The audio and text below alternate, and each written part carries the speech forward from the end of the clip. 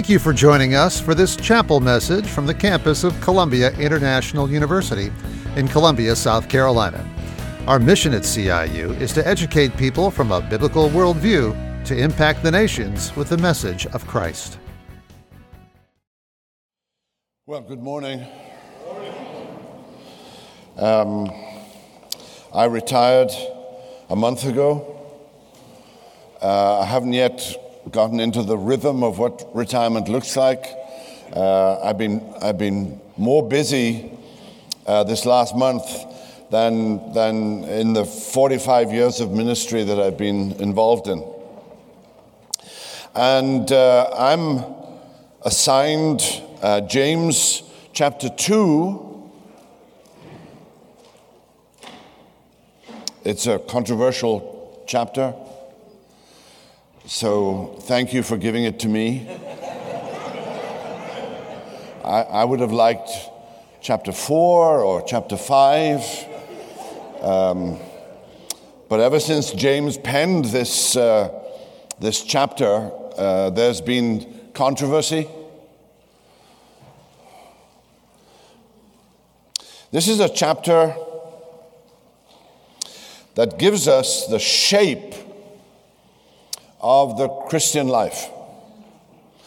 The Christian life has a shape. It has contours. When I was a seminary student in the 70s, I studied at RTS in Jackson, Mississippi.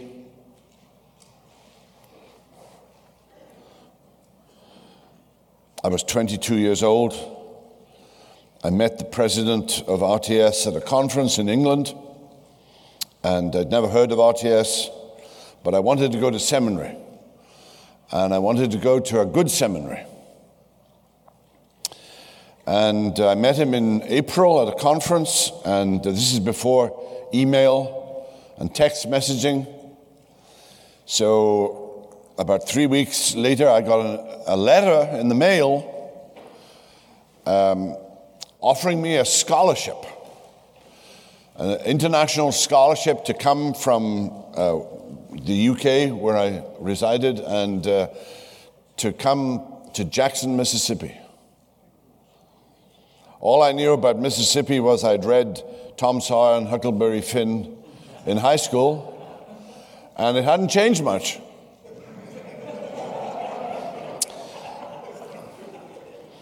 In the mid-'70s, some of you will remember, some of you will not, but there was a controversy called easy believism. And John MacArthur rose to the surface. He was a young man then, and he was the David versus the Goliath of easy believism. And I was with John MacArthur just a few weeks ago, and what an extraordinary ministry he's had. And he's now in his early 80s and still faithful, still preaching every week. Now, easy believism was a movement, and it has been around ever since James penned this letter. That you can accept Jesus, you can become a believer, you can sign up for the gospel, but live like the devil and still get into heaven. Well, not according to James.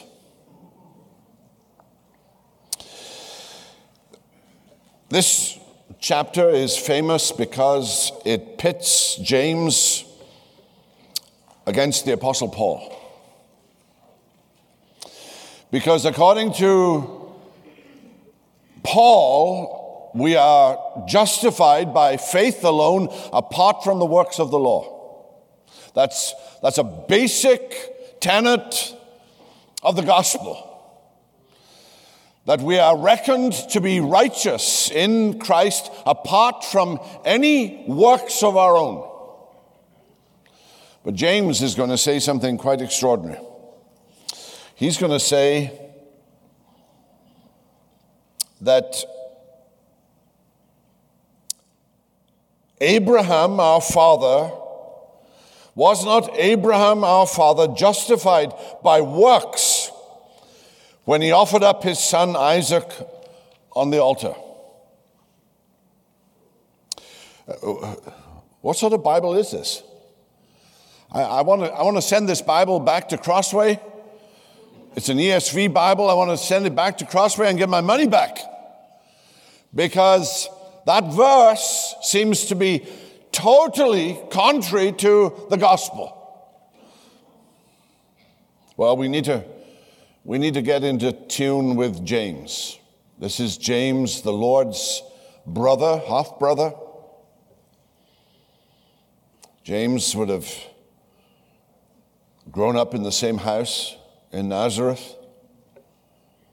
He would have probably slept in the same bed. Mary and Joseph were relatively poor, blue collar. Their home would have been modest, for sure. The Gospels speak of Jesus' brothers in the plural and sisters in the plural. Now, because of the perpetual virginity of Mary, Roman Catholics have a different view of this. These are cousins, but I'm okay with these being Joseph's progeny. So if there are sisters and brothers, there are at least 7 people in this house. And James was one of them. And James was a man with a lot of clout. You know, if you can say in a conversation, you know, Jesus is my brother. I mean, literally. I mean, I know Bill Jones, but I can't say, you know, he's my brother. That's a conversation stopper. You know, if you're having an argument over something and you just drop, you know, Jesus is my brother. You know, I grew up, I've known him for over 30 years. I can tell you stuff about Jesus when he was 10 or 12 or 15. That's a conversation stopper. Do you remember in Galatians 2 when Peter had that moment when he stopped eating with the Gentiles because the men of James had come up from Jerusalem? The men of James. Jerusalem was largely made up of Jewish Christians. And Jewish Christians with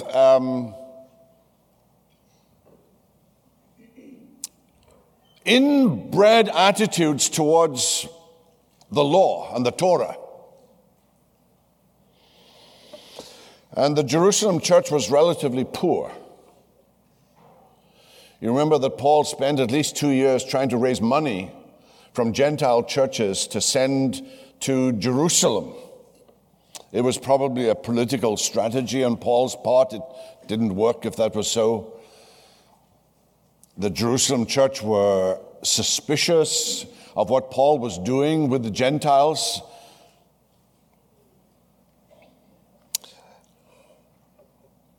So he begins this chapter with the sin of partiality, favoritism.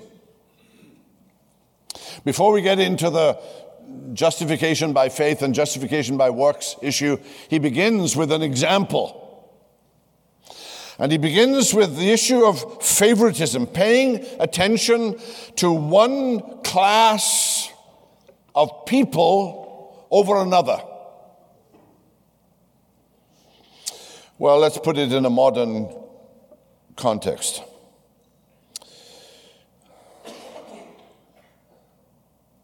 First Pres has a member who's probably the most successful car dealer in the state of South Carolina. He's a wonderful man, a godly man, but he's got a lot of dosh. Dosh is a British term for money. He's a wealthy man, and he's a very generous man. So you have him, and then you have, I need to be circumspect and careful here, but you have someone who's poor. The Deacons Fund have helped this person on more than one occasion, and they never know when to stop talking. So if you're at the door and you see this person coming, you do everything possible to avoid eye contact. Because if you make eye contact, you're going to be there for 20 minutes. And it's not a two-way conversation, it's a one-way conversation, and you just have to listen and be polite. So who do I give my affection to?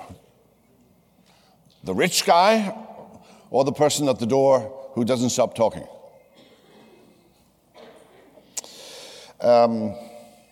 Favoritism, partiality. I suspect in a modern context it's the issue of race, showing attention and affection to one class of people rather than another. Now, we need to be careful as to how we define favoritism.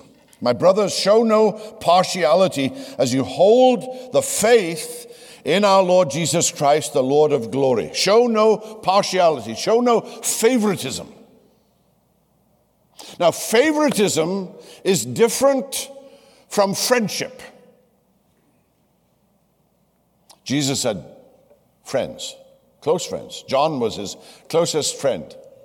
I don't know how John keeps referring to himself in the gospel as the one whom Jesus loved. You know, when you say it the first time, you sort of, okay. But when you read it for the 8th or 9th time, you think, John, come on. But he was just telling it like it is. He was Jesus' close friend. And then Jesus had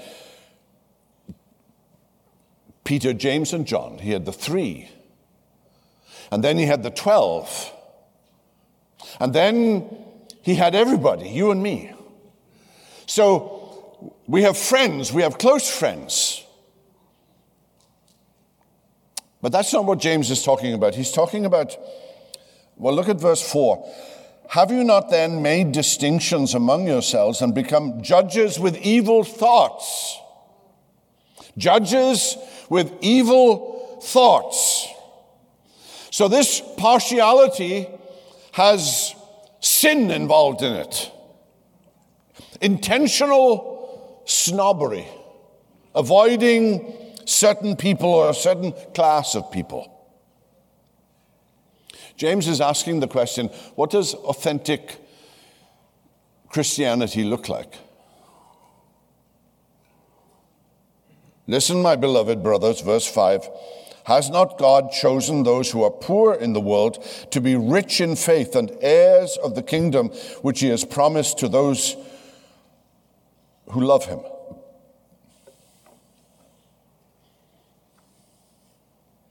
The early church, particularly in Jerusalem, was poor.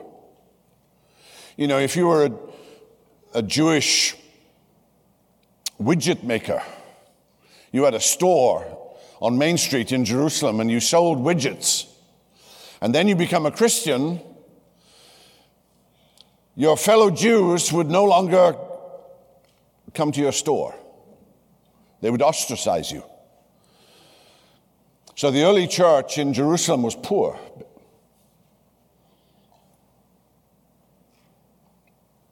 And God calls the poor. Do you remember what Paul says in Corinthians? Not many mighty, not many of noble birth.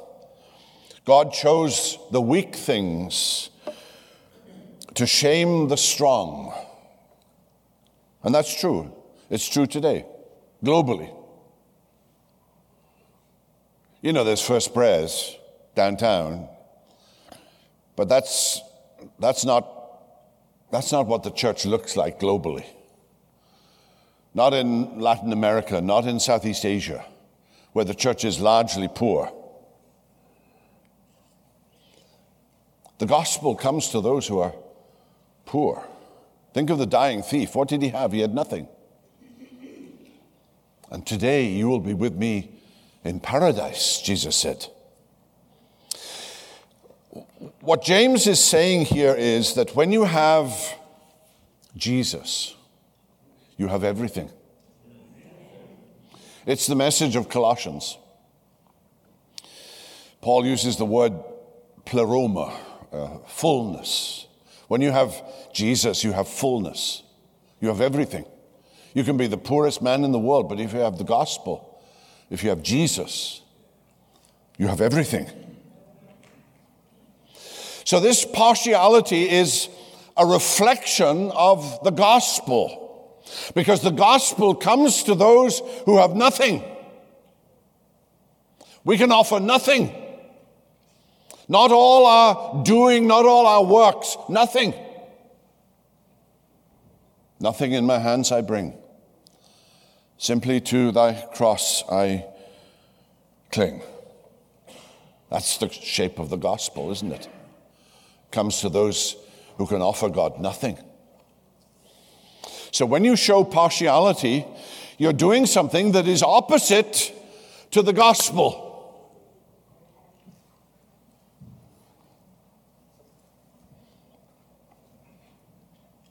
The rich were exploiting Christians. Verse 6, you have dishonored the poor man. Are not the rich the ones who oppress you and the ones who drag you into court? Are they not the ones who blaspheme the honorable name by which you were called? That's James's assessment of first century Jerusalem. Now in verses 8 and 9, he talks about the rich and the law. If you really fulfill the royal law according to the scripture, you shall love your neighbor as yourself, you are doing well. But if you show partiality, you are committing sin and are convicted by the law as transgressors. Talks about the law, the Torah. And he quotes, and this is a verse that Jesus quotes more than once in the Gospels, from Leviticus 19 and verse 18, to love your neighbor as yourself. That the whole law is summarized by loving God and loving your neighbor as yourself. He's giving a lesson in biblical ethics. How do we live the Christian life? What is the shape of the Christian life? And the Christian life is shaped by a love for God's law. When you become a believer, when you trust in Jesus Christ, you come to love his law, the royal law. It's the law of the king. It's the law of King Jesus. James is reflecting here something that Jesus taught, and I often think about James. James often sounds like the Sermon on the Mount, because that's the shape of the Christian life. He learned it from his brother. Jesus, who told the parable of the Good Samaritan, and the parable of the Good Samaritan is not how to identify who is your neighbor. That's not the point of the parable of the Good Samaritan. The point of the parable of the Good Samaritan is, how can you be a good neighbor?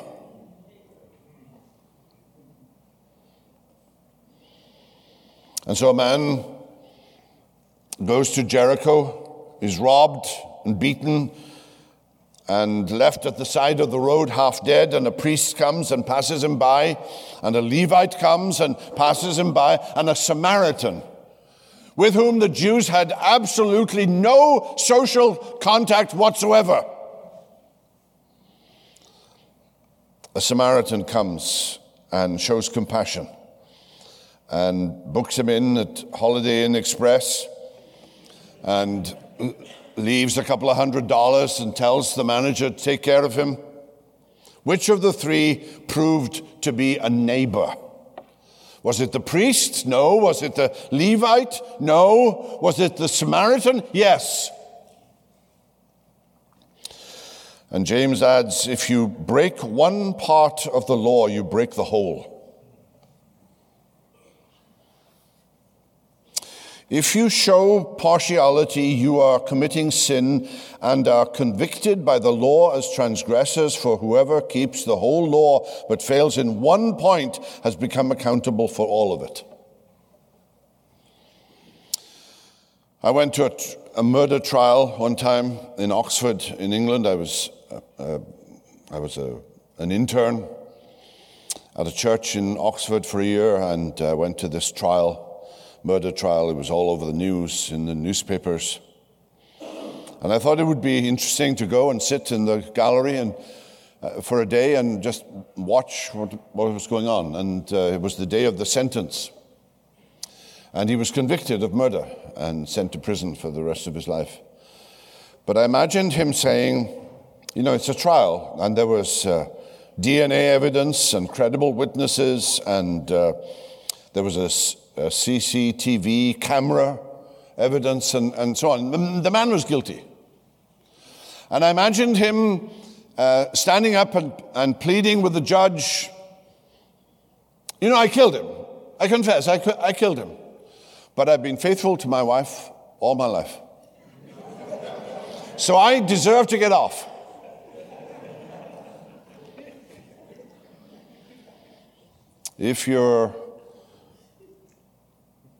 Whoever keeps the whole law but fails in one point has become accountable for all of it. That's the conclusion. So speak and so act, verse 12, as those who are to be judged under the law of liberty. Interesting that James would call it the law of liberty. We live in a post-pandemic world, and people are triggered. Lots of people are triggered. And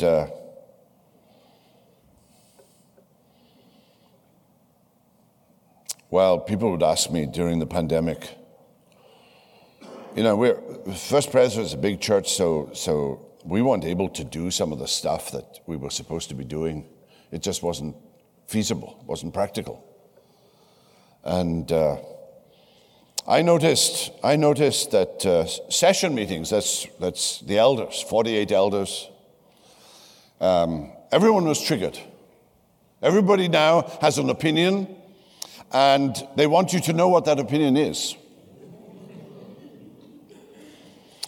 And they would ask me, what do you think about COVID? I would say, are you kidding? You think I'm going to tell you what my opinion is? I'm just trying to get through this.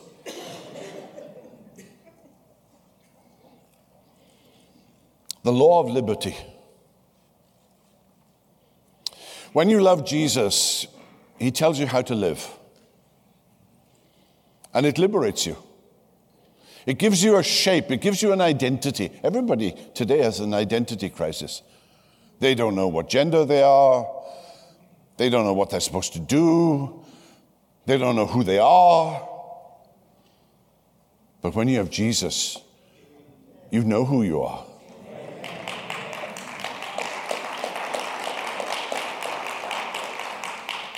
And the law sets you free. It's not a burden anymore. These are not chains. These are not shackles. They are guidelines as to how to live for Jesus.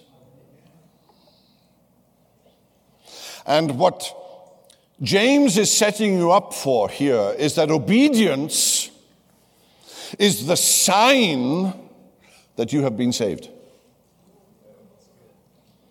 Obedience is the sign that you have been saved.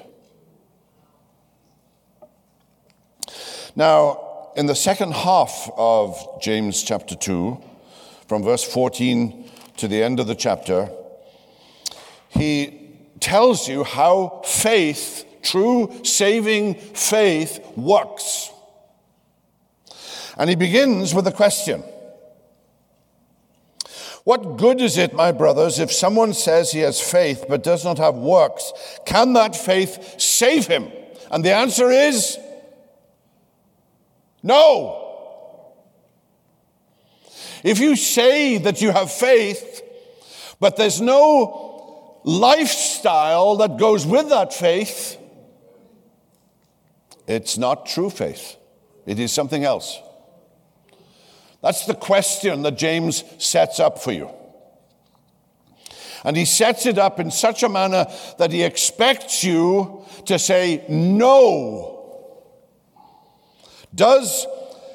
My brothers, if someone says he has faith, right? He says he has faith. I've known too many people, close friends of mine, officers in the church, who said they had faith, and they walked away and never came back. My wife's best friend in college, she said she had faith. I can still hear her praying. This is 50 years ago. And on the eve of graduation, her father, who was militantly opposed to evangelical Christianity, told her in our hearing that if she walked away from the faith, he would buy her a house. And she walked away. That was 50 years ago. We have kept in touch. A dozen of us have met with her, had lunch with her. She lives in my hometown. She walked away. And I could tell you of dozens of others who've done the same. They said they had faith.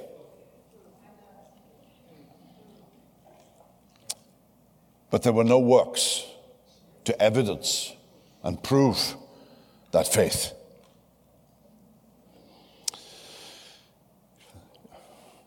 It's easy believism. That's what James is talking about here.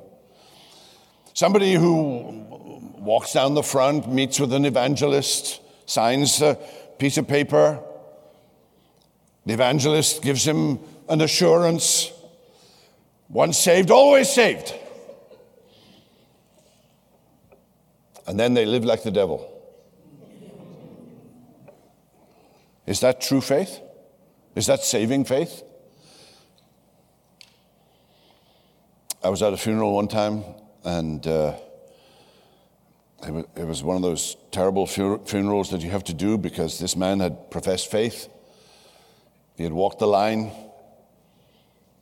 He had given his life to Jesus, but his life was horrible, horrible. And one of his relatives came up to me and said, he's going to be okay, right? And I said, what do you mean?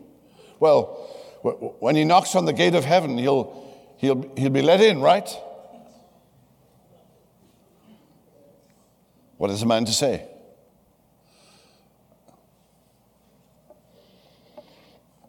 When faith comes, when true saving faith comes, when genuine faith comes, it comes as a package.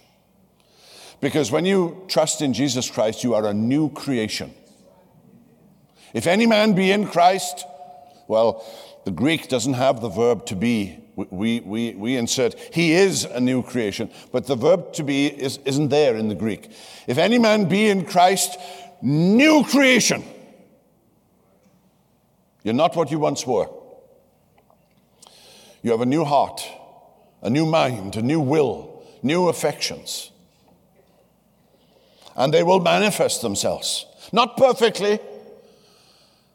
It's a struggle. The good that I would, I do not, and the evil that I would not, that I find I do. O wretched man that I am, who shall deliver me from the body of this death? Yes, it's a constant struggle. But the new creation will prevail.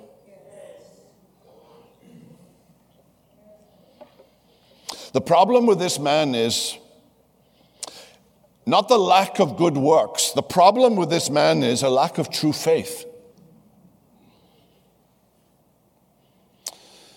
James is reflecting something that Jesus said towards the end of his ministry. Not every person who says to me, Lord, Lord, Jesus, Jesus, will enter the kingdom of heaven. And do you remember what Jesus says? It's a chilling statement.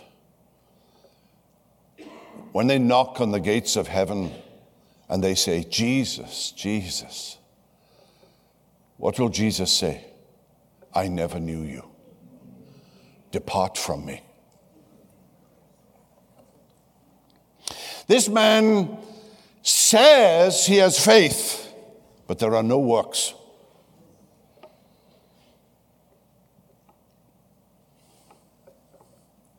Now in verses 18 and 19, he gives you a little explanation. Someone will say, you have faith and I have works. Show me your faith apart from your works, and I will show you my faith by my works. You believe that God is one, you do well, even the demons believe and shudder. So this person who says he has faith, but no works, he's orthodox. He believes God is one. He says the Shema of Deuteronomy 6:4. Behold, the Lord your God is one. He can say the Apostles' Creed. He can repeat the Lord's Prayer. He's orthodox. He's not a heretic. But he's lost. He's not a believer. He doesn't have true faith. Now, James uses two illustrations from two of the great figures of the Old Testament. One is Abraham, and one is Rahab, the harlot. So in verse 21, he says, was not Abraham our father justified by works when he offered up his son Isaac on the altar? You know, I have to say, if I was writing this epistle, I wouldn't have put it that way. Every instinct in my body says, I cannot say he was justified by works. And this is where Martin Luther in the Reformation called the epistle of James a right epistle of straw, because there was no gospel in it. It wasn't that Luther's been misunderstood, I think, but Luther wasn't saying he didn't accept James in the canon of Scripture. He was just saying, it's not my favorite book.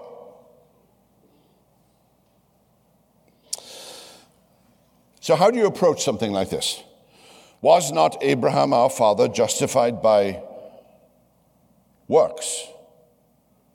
And then in verse 25, in the same way, was not also Rahab the prostitute justified by works when she received the messengers and sent them out by another way?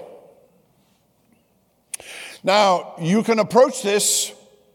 A CIU student texted me a couple of days ago, actually it was an email a couple of days ago, wanting me to have coffee with him because he was all bent out of shape about the whole issue of, was it 70 disciples or was it 72 disciples?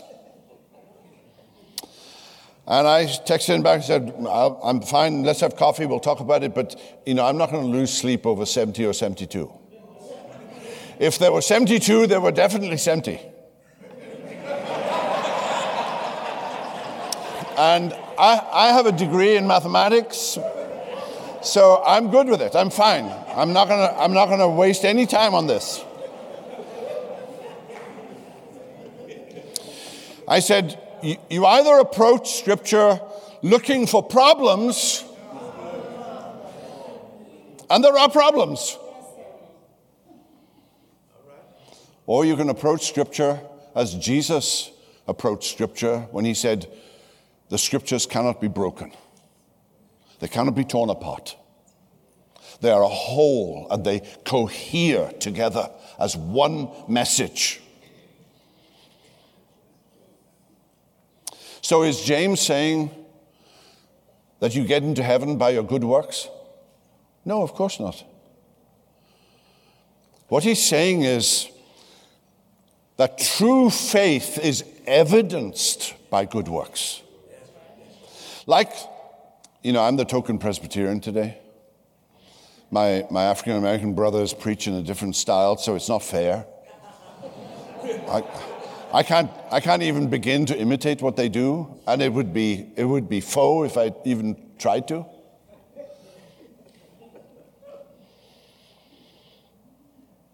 The Westminster Confession of Faith, to which I make a vow, a solemn vow, says about justification that we are justified by faith alone, but that faith is never alone.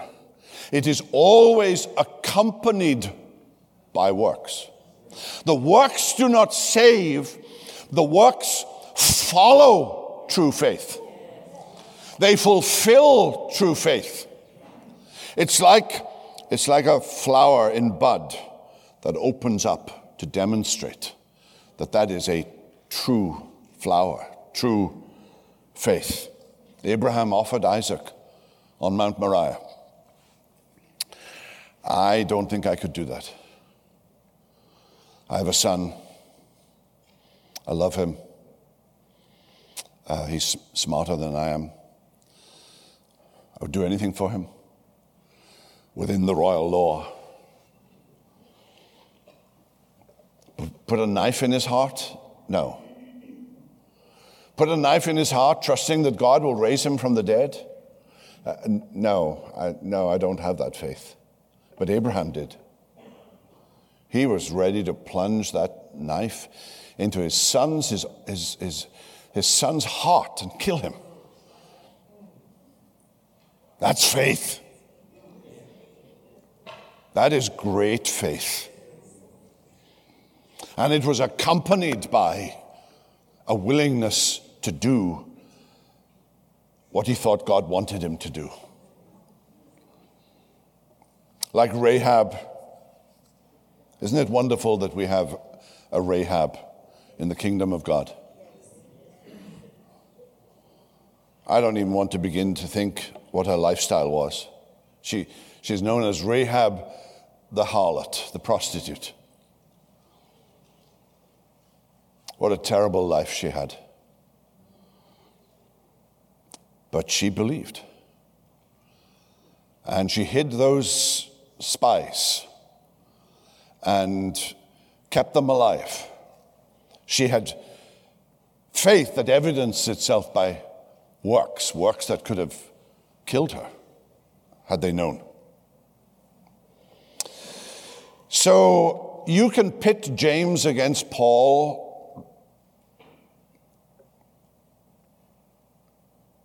But the early church decided, no, James was merely saying what Jesus was saying in the Sermon on the Mount, that the Christian life has a shape. It has a contour. And it is evidenced by good works. For as the body apart from the spirit is dead, so also faith apart from works is dead. So the question,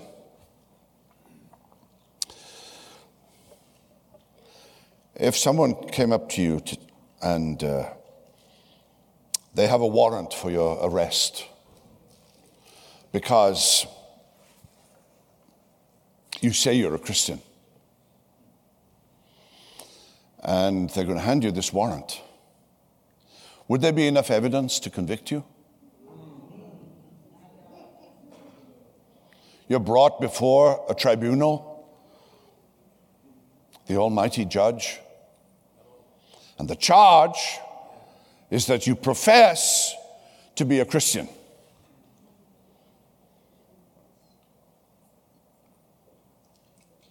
And the prosecuting lawyer comes with evidence. How much evidence do you think he has? Is he going to win this trial? That's the question that James 2 puts before us. We say we have faith, but are there works that demonstrate that saving faith in Jesus? Well, let's pray. Father, we are smitten. The Holy Spirit convicts us. We say we have faith. Lord Jesus, we love you. We look to no one else. In you and you alone we put our trust, for now and forever. That we are reckoned to be righteous. We are reckoned to be law keepers by faith alone, in Christ alone.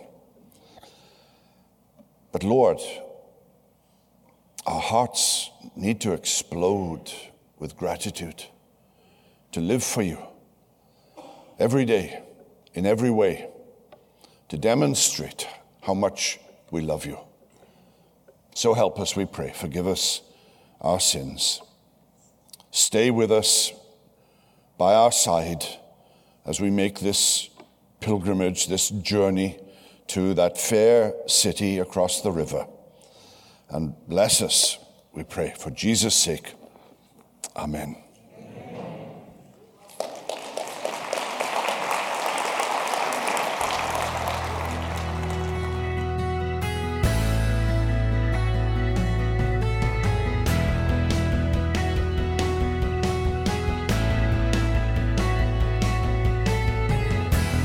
We hope you found this message a blessing to your life.